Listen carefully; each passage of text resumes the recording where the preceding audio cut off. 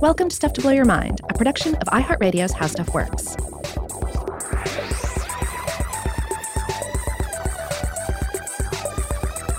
Hey, welcome to Stuff to Blow Your Mind. My name is Robert Lamb. And I'm Joe McCormick, and today we've got a treat for you. It's a conversation with Dr. Diva Amon. That's right. This is a wonderful chat where we're going to talk about deep sea exploration. What is it like to explore the deep ocean from someone who's been there? And then what sorts of organisms and ecosystems are we learning about? How much do we not know about the deep ocean? And what are some of the biggest threats facing the deep ocean? Yeah, so this was a fascinating conversation. Obviously, if you want a little bit of background, we've done some episodes about the deep sea in the past. We'll link to a few of those on the landing page for this episode. I think we've done quite a few within just the past 6 months or so. We've had deep sea on the brain. Yeah, but the short version is that the ocean is deep.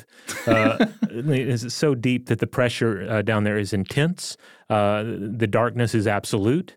And yet, even in it's cold. And it's cold. And even in these this environment that is so hostile to human life, there is a great abundance of marine life to be found there. And gorgeously strange and diverse habitats and ecosystems arise. That's right. So without further ado, let's jump into the interview. All right, Diva, thank you so much for joining us. Can you tell our listeners a little bit about yourself? So my name is Dr. Diva Amon. I'm a deep sea biologist who's originally from Trinidad and Tobago in the Caribbean, but I'm currently based at the Natural History Museum in London, in England. And what do you do there? Well, it really varies day to day, quite a lot. So probably the best part of my job is actually going out to sea on what we call research cruises. They're nothing like the cruises that most people think about. They don't involve, elderly individuals or all-you-can-eat buffets, definitely not. That most of what I do centers around that field work, which can be for about, 1 to 3 months of a year, usually broken up into 4 to 5 week periods. And when we're on that ship, we basically explore parts of the deep sea that most people haven't ever been to, that sometimes no one has ever been to. And we collect samples of animals, of the geology, the rocks and so on, water samples, and that allows us to get a better understanding for that area of the ocean. And then once the research cruise, is done, we bring everything back to the lab, and there we work on those samples for usually the remainder of the year. And that involves doing, depending on what questions we're asking, a variety of analyses.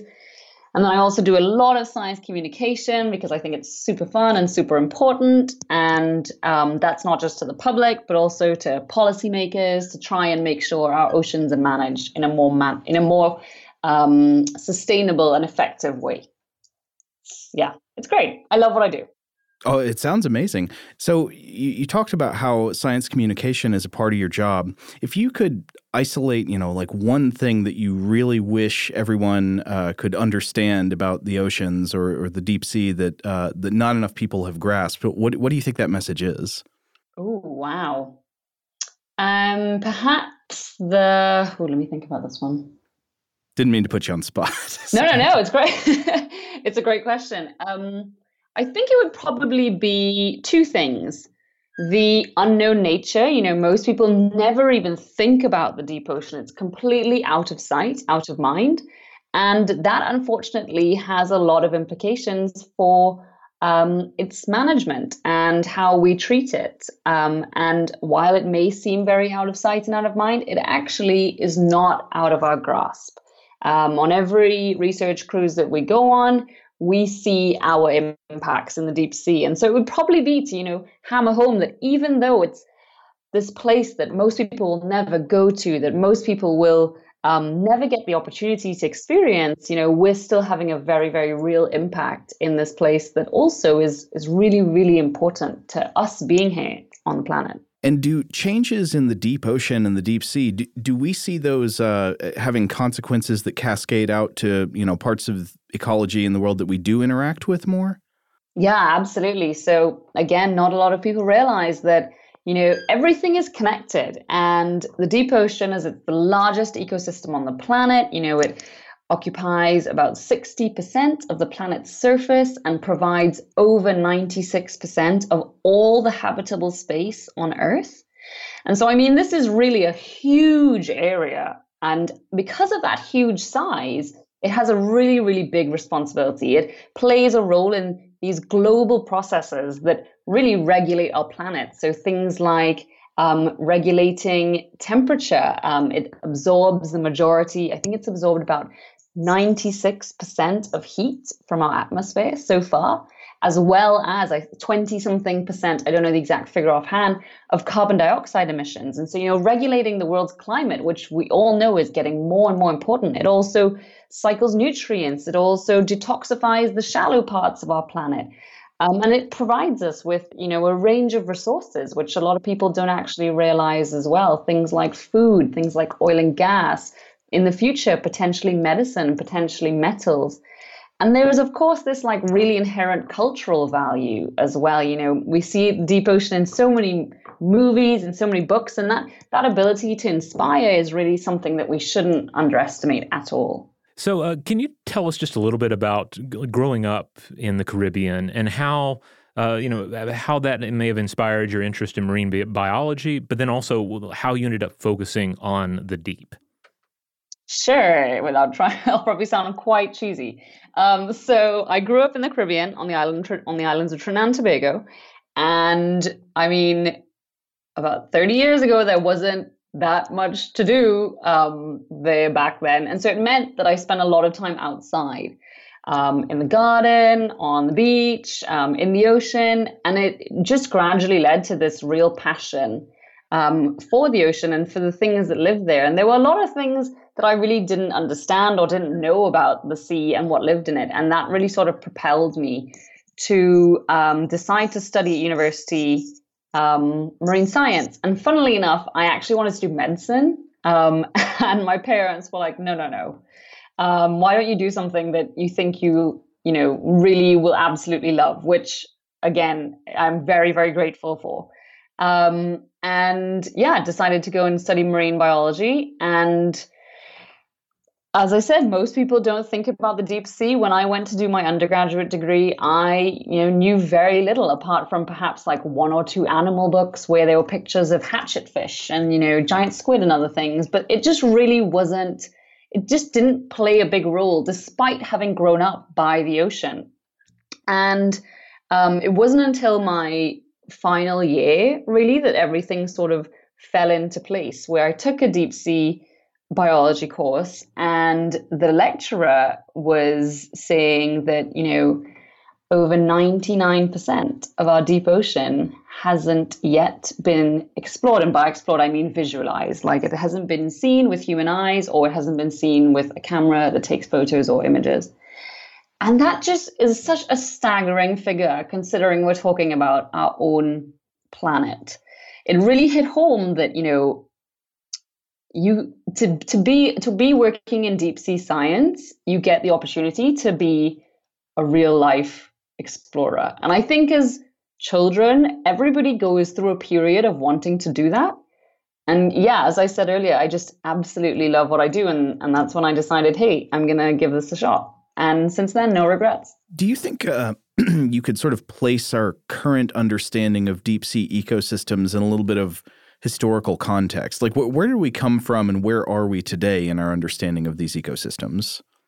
So while it may sound abysmal, I mean, over 99% of the deep ocean never having been explored, it is better than it's ever been, right? Our knowledge has increased to a point in history where we are able to make better decisions than we ever have been. But it's still really this sort of drop in the bucket. True deep sea exploration started, I think, in the sort of 1800s. One of the most important expeditions was the Challenger expedition. And that went around the world, really making the first concerted effort to sample as much as they could in the deep sea. But of course, back then it was mostly, a trawl you throw off the back of the boat and just sort of drag up whatever you can. Whereas now, where the equipment that's being used is so high tech and as a result expensive, which of course is a very, very big limitation, But it means that, yeah, as I said, our knowledge is increasing. We're able to explore these places that no one has ever been in incredibly fine detail and answer questions which have plagued us for, centuries. And unfortunately, still, while that is great and exciting, we still have a huge way to go in order to be able to truly, understand our planet as best we can. Now, when one goes to your website, divaamon.com, which needs to be redone. You get a snapshot of all these different expeditions that you've been a part of. But can you explain to our listeners, like, what are the tools of exploration that are generally involved in one of these expeditions? Yeah. So, I mean, the first one is you need a ship, not a boat, a ship. Because usually you're going pretty far away from land and you're going out there for weeks and you're never going to see, a lot of the time, you never see land during that period. And so it means your ship has to have everything you could possibly need on it. All the food provisions that you would need for that time, people to cook it, people to drive it, people to operate all the equipment, science. And usually it's about 50 people or so on one of these ships. And that's sort of the platform, right, that then everything else operates off of. And so now, yes, we still use those more rudimentary pieces of equipment like trawls, which you throw off back the ship, see what it gets. It's not necessarily the best piece of equipment to use. But now there's also, other things like grabs. You can lower down pieces of equipment like grabs and cores that bring up perfectly preserved areas of the sea floor, like 1 meter by 1 meter squared, so that you can really get some good quantitative numbers. But then you've got the really exciting equipment, and I know a lot of deep sea scientists listening to this will curse me for saying that, but I mean, the things that get me excited, because I work on usually the really big animals, so animals you can see in images and animals you can see in videos.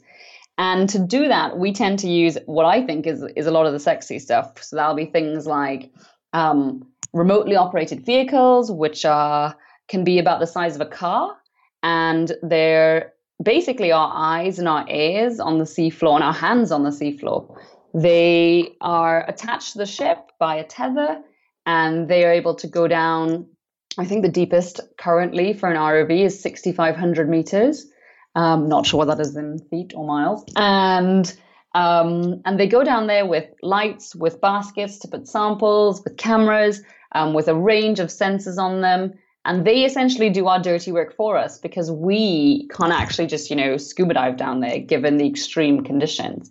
But then there are also things like autonomous underwater vehicles or AUVs, which are not attached to the ship.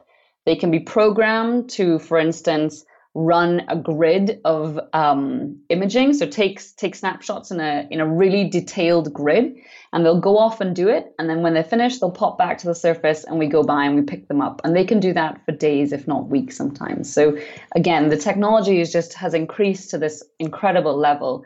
But of course, the creme de la creme is really the submersibles. And that's, one of most people's favorites because you actually get to go down in those.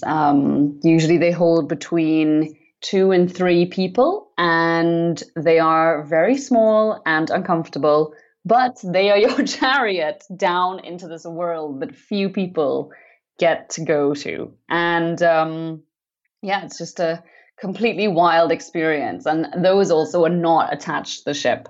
And they'll have, like the ROVs, a range of equipment on them, sensors, baskets to put samples, video cameras and images.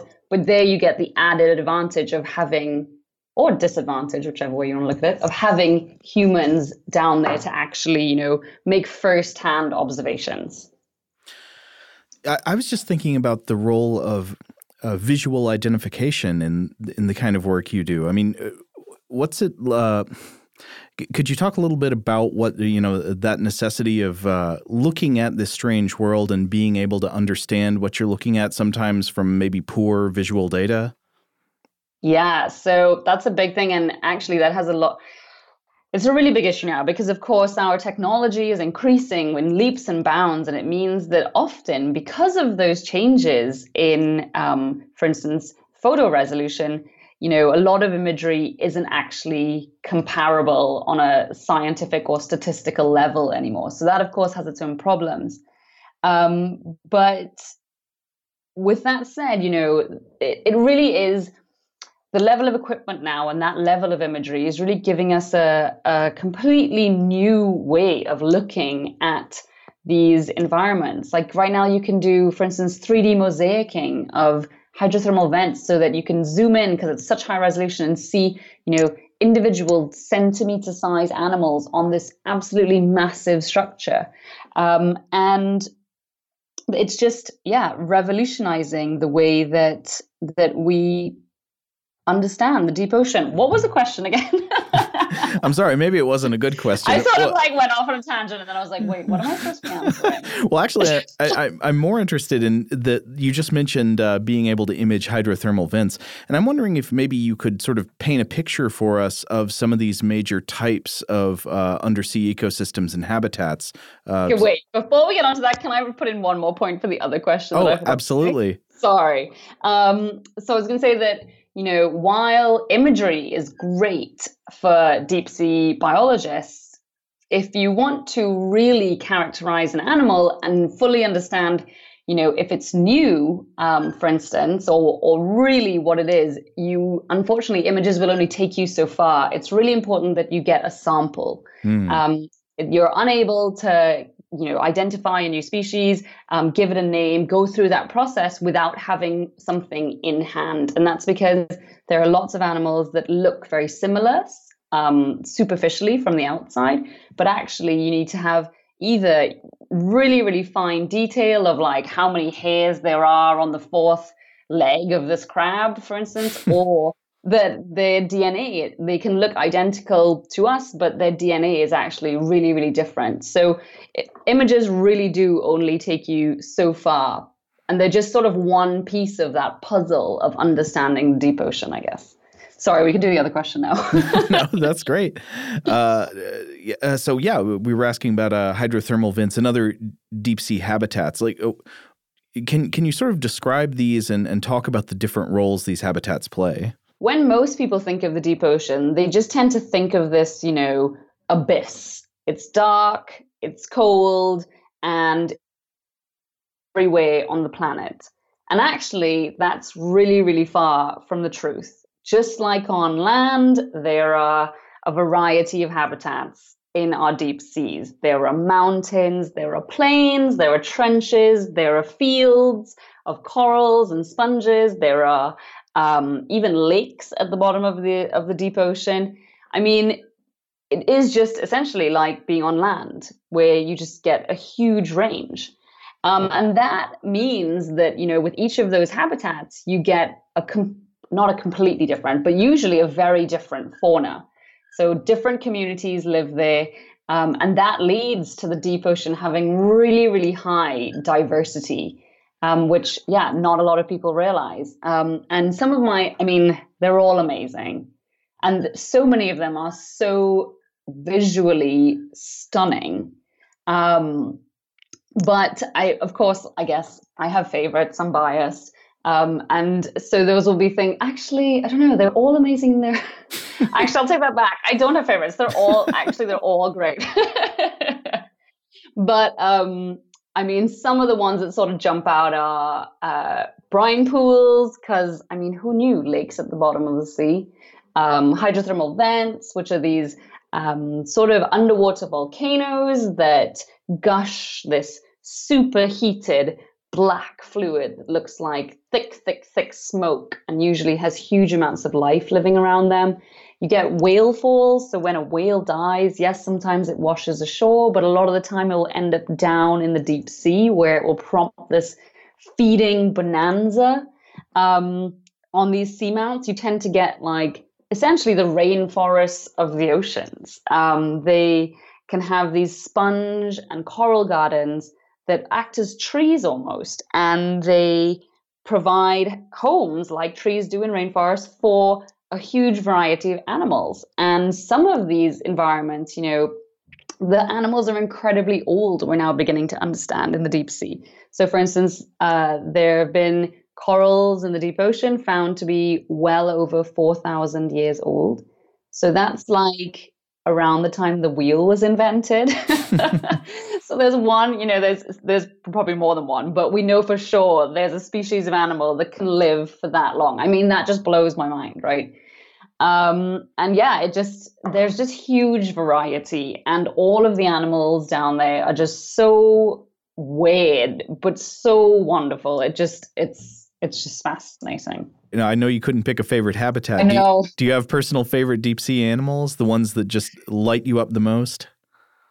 I mean, so in terms of habitats, definitely brine pools are amazing. Brine pools are 3 to 8 times. It's where basically seawater that's 3 to 8 times saltier than the surrounding seawater settles because of that density, and essentially forms a lake on the seafloor. And interestingly, you get these mussels and other animals forming like a seashore around that very salty water that's sitting on the seafloor. So that's amazing. Hydrothermal vents are amazing. Whale falls are amazing. I mean, we covered the habitats already. But in terms of animals, oh gosh, again, such a hard question. A couple that come to mind, definitely the Hoff crab. I mean, who doesn't love the Hoff crab? It's a white, hairy, blind crab that lives about 2.5 kilometers down off Antarctica in the deep ocean at these hydrothermal vent environments, these underwater volcanoes. And what they do is, because at hydrothermal vents, that fluid that gushes out of them is really, really rich in chemicals like methane and hydrogen sulfide. And those environments, those communities surrounding hydrothermal vents will, instead of using light, because there's no light in the deep sea apart from bioluminescence, they will use these chemicals as their source of energy in a process, instead of photosynthesis, in a process called chemosynthesis.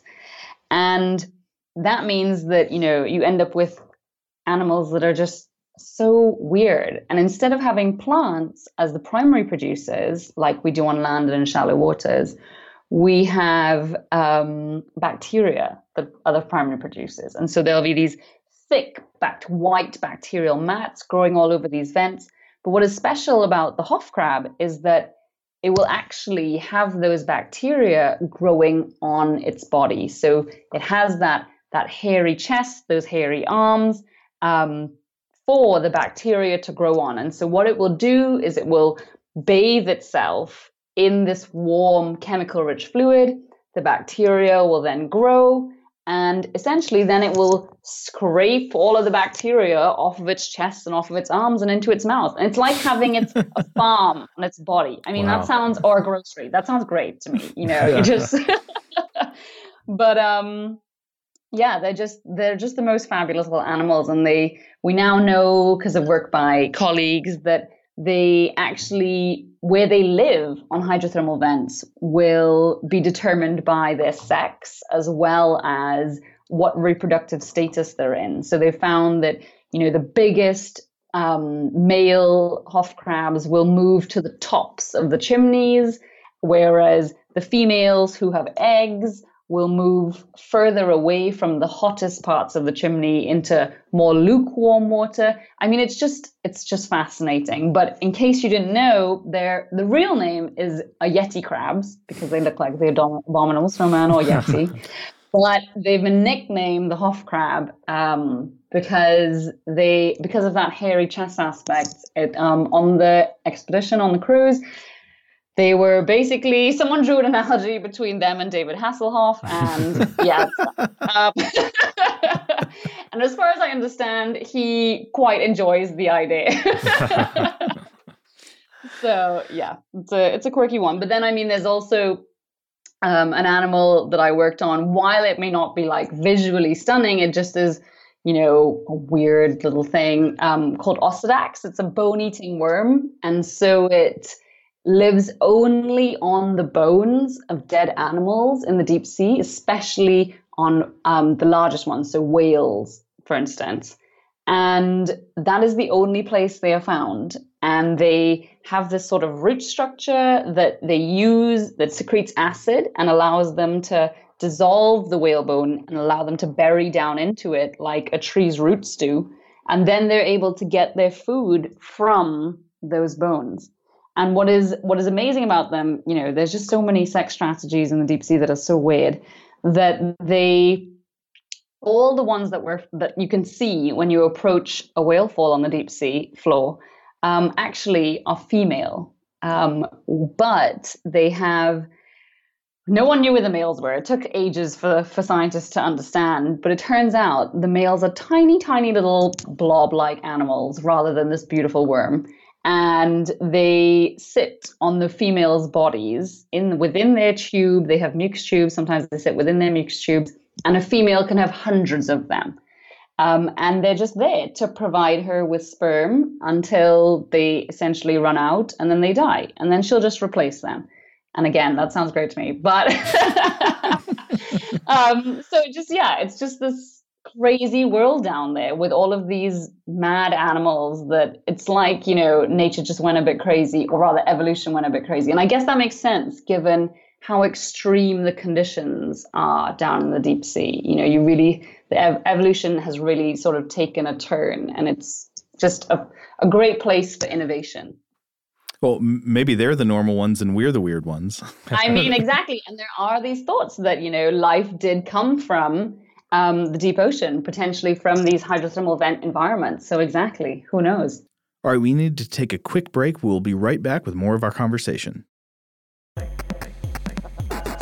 All right, we're back. We're going to jump right back into the interview. So you were just talking about these whale fall habitats, the whale carcasses and the bone worms. We've discussed a bit on the show before some research about shipwrecks sometimes playing a similar role to whale carcasses at the bottom of the ocean. Do you have any experience with shipwrecks as deep sea habitats and any possible parallels there? Yeah, so it's such a great question, by the way. When I got the email, I was like, interesting.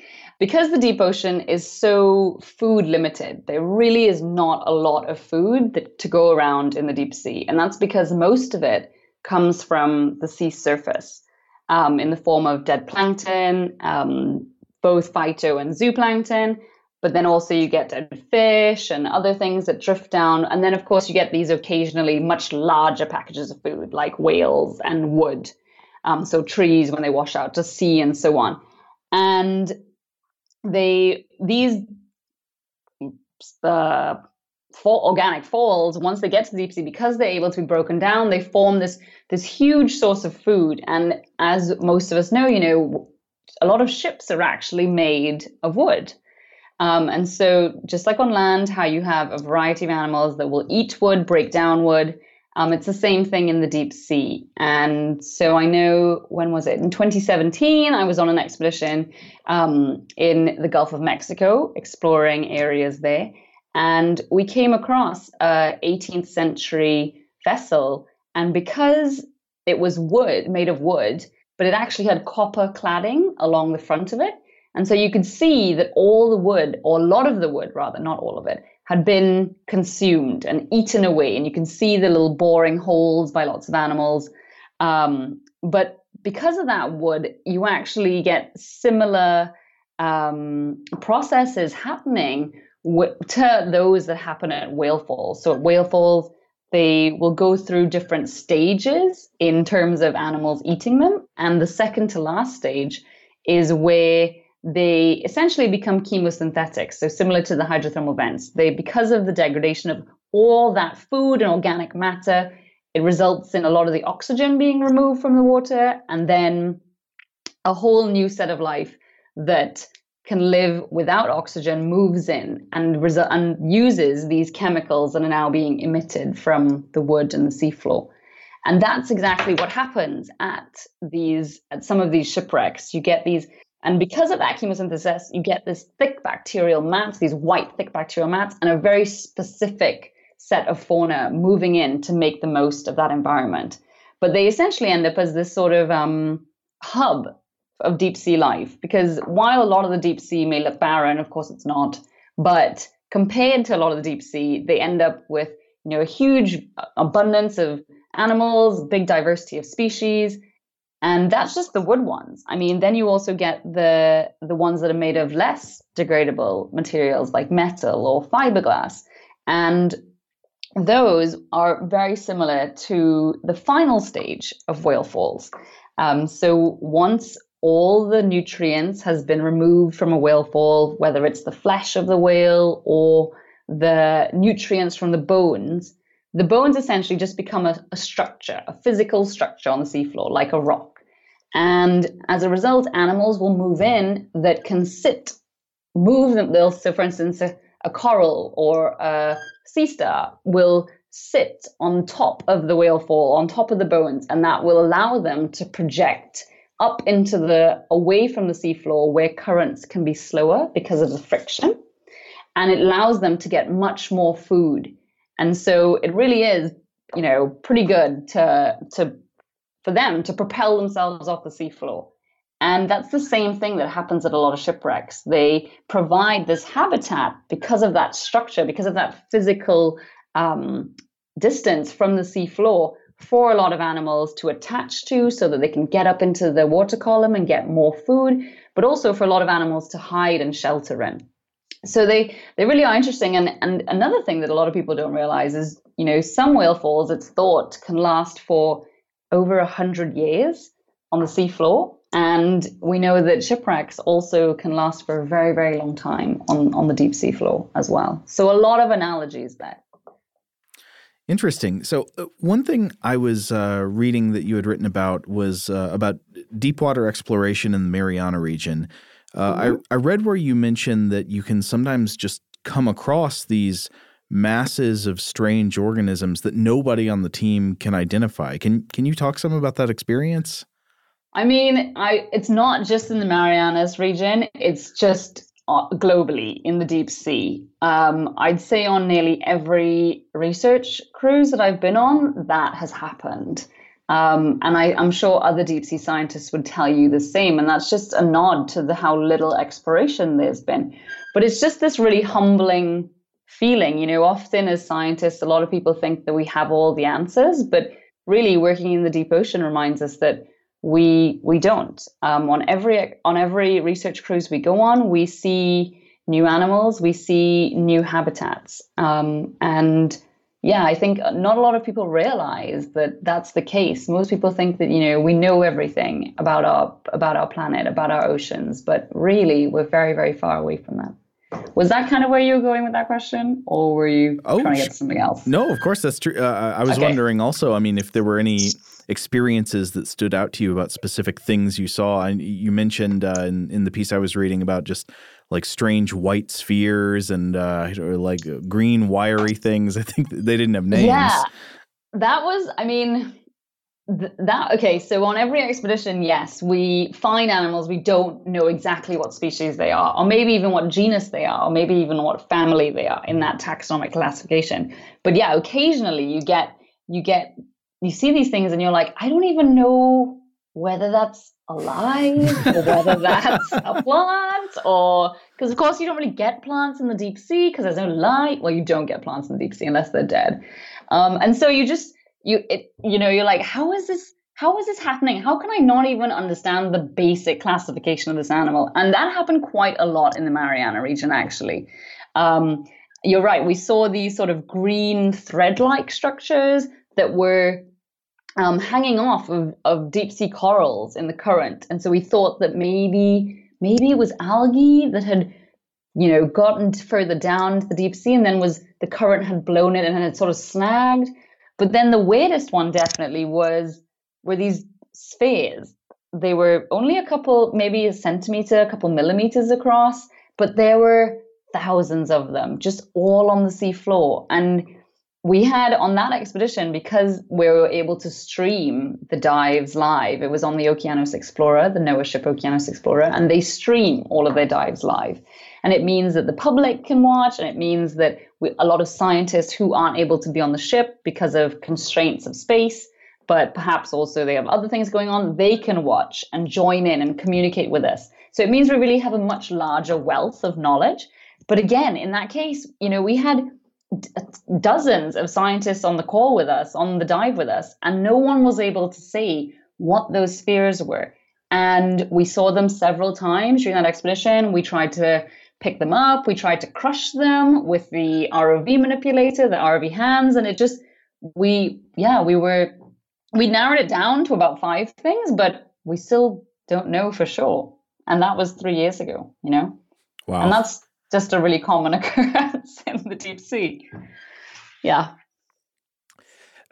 So I love the sense of scientific wonder and discovery. You're able to relay about the deep ocean, and we're going to come back to that towards the end. But I wanted to ask a few questions though about the threats that the deep sea ecosystems are facing. What are the biggest threats to deep sea ecosystems today? So, biggest threats. Okay, there's a huge suite of things that are impacting the deep sea, but currently it's probably fishing. There's actually a lot of deep ocean fishing, and a lot of it can be very, very destructive practices. So things like trawling, which essentially just clear cuts communities. Nothing is left unscathed. And for instance, when the corals and sponges, those rainforests are broken and disturbed, then it means the habitat for lots of other animals is lost. And that happens in a lot of our world's deep oceans. But then there's also, pollution. We're hearing a lot these days about plastic, but there's lots of other materials. I mean, people used to, even though it's illegal now, people used to purposefully dump into the deep sea because it was sort of this essentially bottomless pit, it was once thought to be. And so there's been things like pharmaceuticals, it's been dumped in the Puerto Rico Trench, and ammunition and chemical weapons that have been dumped off of in the Pacific and off Hawaii and so on. But that's changing. But of course, there's still a lot of stuff that gets into the deep sea, not on purpose, right? Whether it is plastic that washes out to sea in rivers or something that blows off a ship. And unfortunately, it's a reality. On every research cruise that I've been on, we've come across our trash on the deep sea floor, from the Antarctic to the Mariana Trench. And I'm not sure if you've been watching the news, but there was someone who broke the record for the deepest dive in our world's oceans in the Mariana Trench just this week. And when he got down there, he found trash. And that really is a very sad reality. But those pieces of trash are sort of the things that are easy to see and easy to understand. But there's also lots of impacts that we can't see. So things like chemical pollution. Some of the animals in the Mariana Trench and other parts of the deep ocean have been found to have incredibly high levels of really destructive chemicals in their bodies, things like PCBs and so on. Then now plastics, we're realizing, break down into microplastics, and those end up in the deep ocean. A lot of animals actually eat them, and no one's really sure what effect that's having on them. And then, of course, we've got this huge umbrella over everything of climate change. It's happening globally. It is the biggest environmental crisis and one of the biggest crises in general to face our planet. And the deep sea is no exception. Whether it is rising temperatures, whether it is ocean acidification because of that, or also deoxygenation, all of those things are happening in our deep oceans. And they're almost sort of, we think, and there's, research in the recent, decade or so happening on this, and more happening on this, that actually though the impacts of climate change may be exacerbating some of the other impacts that are already happening. And so we're having these sort of cumulative impacts that we don't quite understand yet. And, this lack of understanding, that lack of science, is really a huge barrier to being able to deal with these impacts. It really, really is a big problem. I don't know the answer to this. I wonder if you do. So how does, in previous mass extinctions that have taken place on the Earth, I know many ocean organisms are affected, but in the deep sea, do we think that the deep sea is usually more affected or less affected or about equally affected to other ecosystems when there's a mass extinction? Oh my God, this is a really hard question. I'll give you a very broad answer. Just because I'm not like 100% certain, but there have been a range of extinction events that have happened on the planet. And usually, while in our oceans, a lot of the life in most of the oceans, deep and shallow, have died. It is thought in some of them that, that is where life remained and that is where life was able to recolonize from. But that shouldn't really give us any hope. Right. We should be like, oh, they'll be fine down there. No, they won't. So it really is about, changing the way that we're sort of treating our planet. And especially as, the technology is increasing, the demand is increasing for resources because of these increasing global populations, increasing standards of living. And that means that we're pushing deeper and deeper into our oceans to get these basic resources that we rely on. Fishing is a big one for food, but there's also things like, deep sea mining is on the horizon for those metals that we need for our laptops, our cell phones, our renewable energy. And then there's also things like marine genetic resources. So because the deep sea is this really extreme place and animals have evolved so much down there, they're thought that they might have a lot of properties and compounds that might be really useful to us. So for instance, antibiotic resistance is going to be, again, one of the biggest challenges facing humanity. And so now there's a big push to look to the deep ocean for antibiotics and other types of medicine, for instance, that, may be able to help combat that issue in the future. And so this is increasing, and we really do need to think about how we regulate our deep oceans, because a lot of them aren't very well regulated because they sit in international waters or areas beyond national jurisdiction is the term that people are using these days. And that means that, they've been really loosely regulated and managed up to today. And that's changing, but slowly. Now, in terms of deep sea mining, you mentioned how that's on the horizon. What can be done and what is being done to curb and prevent destruction from those enterprises? So the deep ocean is while it is not pristine, it's the closest ecosystem we have on the planet to one that is pristine. And historically, we haven't been a great species. For instance, on land and in shallow waters, we exploited lots of environments without having a very good understanding of them. And so things went awry very quickly. And we've been doing that for millennia, right? Longer. But with the deep sea, we have this real opportunity to understand what exists there prior to exploitation, so that we can essentially better value and better manage it. So there is science being done very slowly, not quickly enough, which is a problem, but it is sort of ticking over. And right now, there are two really big processes happening globally. One is at the United Nations, a process called the Biodiversity Beyond National Jurisdiction negotiations. And that is essentially to try and put laws and regulations in place to manage international waters, because currently they're sort of this, they're called the common heritage of humankind. And that means that they belong to everyone on the planet. They belong to everyone that's yet to come on the planet. And as a result, they sort of belong to no one, right? So there's that catch-22. So now there's this process happening at the UN to manage these areas and all of the life within them more responsibly. And hopefully, within the next 2 to 3 years, that will be concluded with a really strong set of regulations so that we can really begin to step it up. Also happening is related to deep sea mining is, again, another process. It's deep sea mining, all mineral resources in the deep ocean is governed by a body called the International Seabed Authority. And they are an intergovernmental body, and they right now are going through a similar process as that of BBNJ, where they are trying to put in place the regulations that will govern mining if it ever does begin.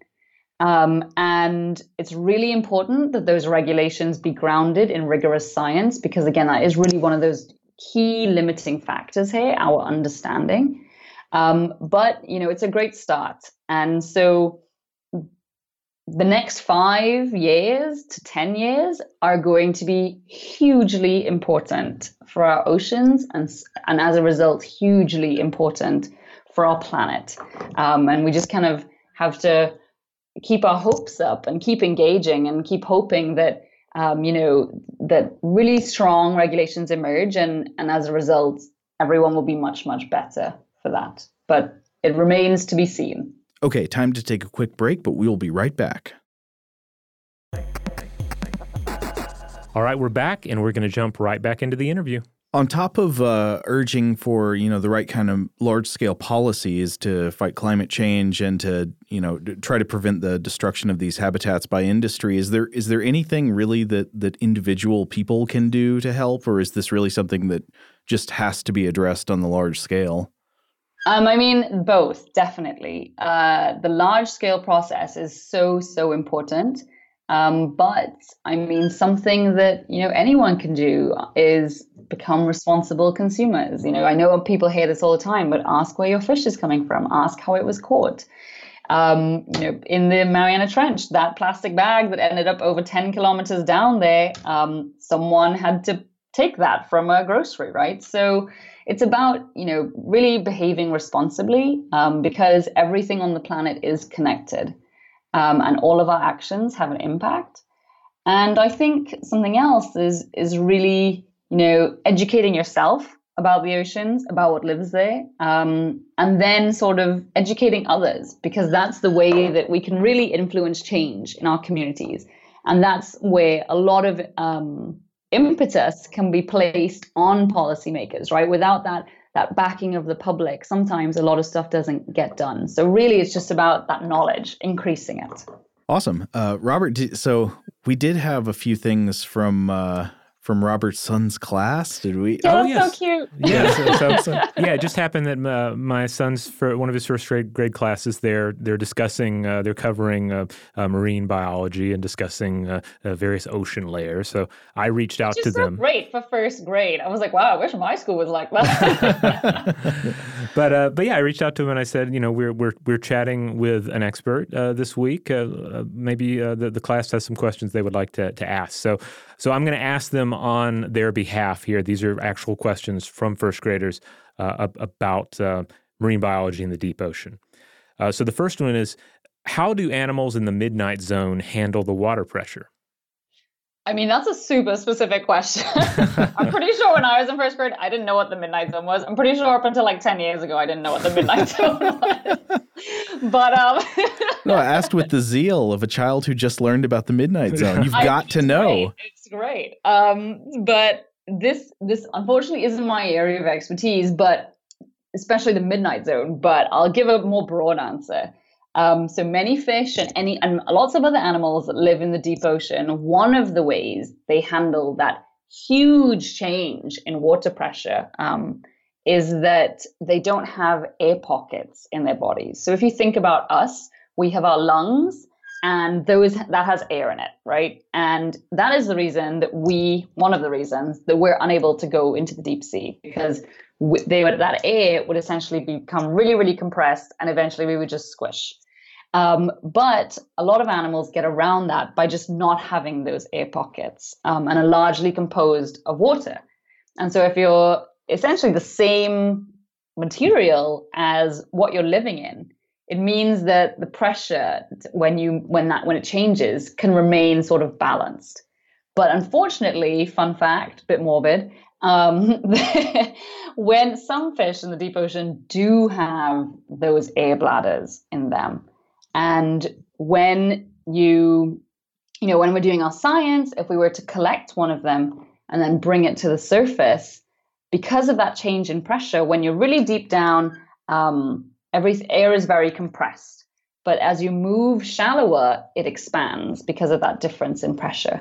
And a lot of those fish, because of that air pocket in them, the air will actually expand as they're coming to the sea surface. And sometimes they end up like exploding, or their stomach comes out of their mouth, or their eyes bug out. It's just generally not very pretty. We actually talked about this in an episode not too long ago. The aversion of the stomach from, was it rockfish? I think, when they get pulled up from deep pressure. Yeah, exactly. So, and not just rockfish, but any deep sea fish that have these air pockets. I can imagine it's not a very nice experience for them to go through. No. Yeah. All right. Well, here's another first grade question. How do animals without sight find food in the ocean? And that's a great question, because in the deep sea, there's no light. Once you go past about 400 meters depth, the sun cannot get down there. And so that means that a lot of animals, either if they do have eyes, they can't see very well, or they just flat out don't have eyes, right? So it's really, really important in the deep ocean that they have another way to find their food. So there's two main ways. One is that they have chemical sensors. So just like how when your mom is making your favorite meal and you're in your bedroom and you can smell it wafting up the stairs, animals can do the same. They can detect these chemicals in the water, and then because of currents bringing those chemicals to them, just like how the wind would bring us the scent of the food, they can follow that to wherever that parcel of food may be. And the other way is they can have, this is a big word, mechanosensory cues. So what that means is that they will have, for instance, structures along their body, like little lateral lines or little hairs that make them extra sensitive for picking up vibrations in the water. So it's like how if you were to go outside and you were to feel a breeze on your arm. Animals can do that, but deep sea animals can do that, but on a much greater scale. So if there was, for instance, a dying fish down in the deep sea that was sort of flapping about, making lots of movement, or something like a dead whale had just drifted down into deep sea and then hit the sea floor with a big thump, animals would be able to pick up those vibrations and then again follow them to find their next meal, which is pretty cool. Awesome. Well, the first graders ask a few more questions, but you've hit on most of the answers already. But I will close. One of their questions was, "What's the most interesting thing you've seen in the ocean?" You've already shared a number of different, fascinating examples of ecosystems and organisms. But I wonder if there's one more ecosystem or organism that you would like to highlight before we close out, or something anomalous. Yeah. Oh, this is so hard. It's so hard because, on every single research cruise we go on, we see amazing things, right? That's just not an exaggeration. Perhaps,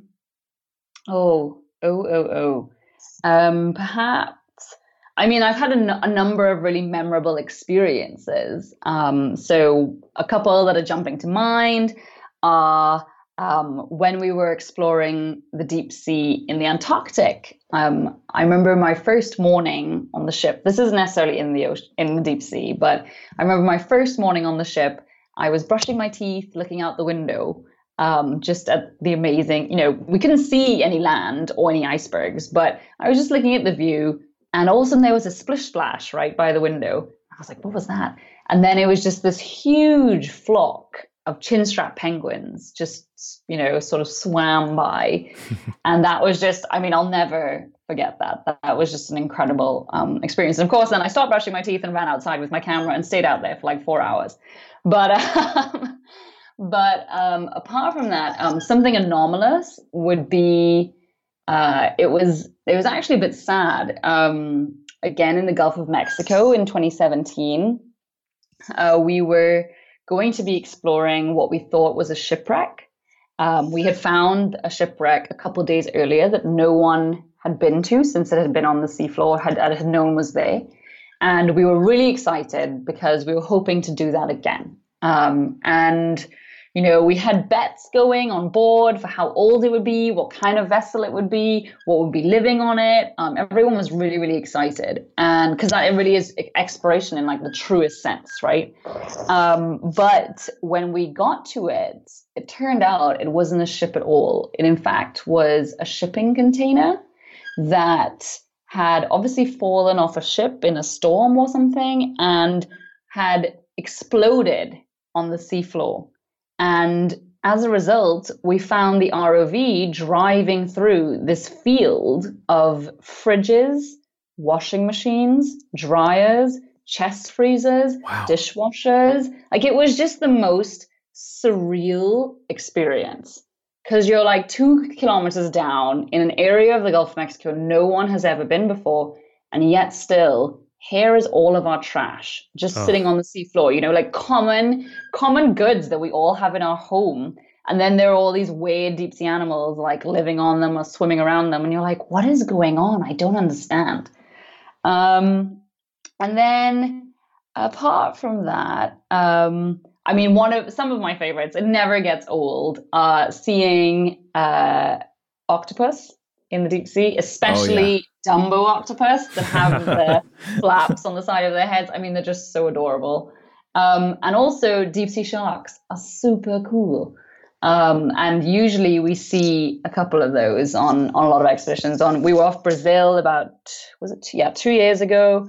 And we were diving in submersibles, which of course is always so much fun. And remind me to tell you something funny after. And on every single dive, we were off Brazil, off these rocks called St. Paul's and St. Peter's rocks, which are smack in the middle of the Atlantic Ocean off Brazil. And on every dive in the submersible, I guess they were attracted by the vibrations, the noise, the lights, I don't know. But on every single dive, we were joined by huge 6-gill sharks. And those are sharks that predominantly stay in the deep ocean and can get to really, really big sizes. And so that was super exciting to be able to see those, in their habitat. And then I'll end, I guess, with like a funny fact for all the kids is that, when you go down in a submersible, it's the most crazy experience. And I'm sure in your lifetimes, people will be able to do that when they go on holiday, right? But things that people don't really think about are that there's no toilet on submersibles. In fact, it's so small that, you're usually touching the 2 other people that you're in there with, and you may not know them very well, right? So it's just something to ponder when sometimes you're in there for 9 hours. What do you do, right? So those are kind of my fun little take-homes, I guess. So you pose the question, but you don't answer it.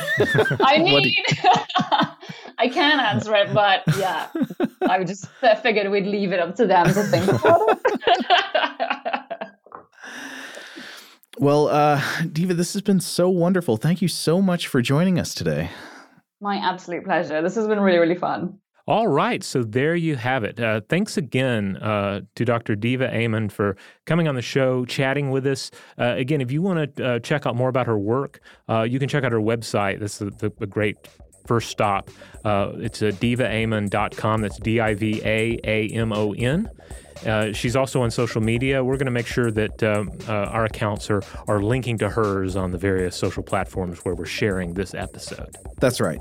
So, huge thanks, as always, of course, to Dr. Diva Amon for joining us today, but also to our excellent audio producers, Alex Williams and Tari Harrison. If you would like to get in touch with us directly with feedback on this episode, to suggest a topic for the future, to suggest a guest for the future, or just to say hello, you can email us at contact@stufftoblowyourmind.com.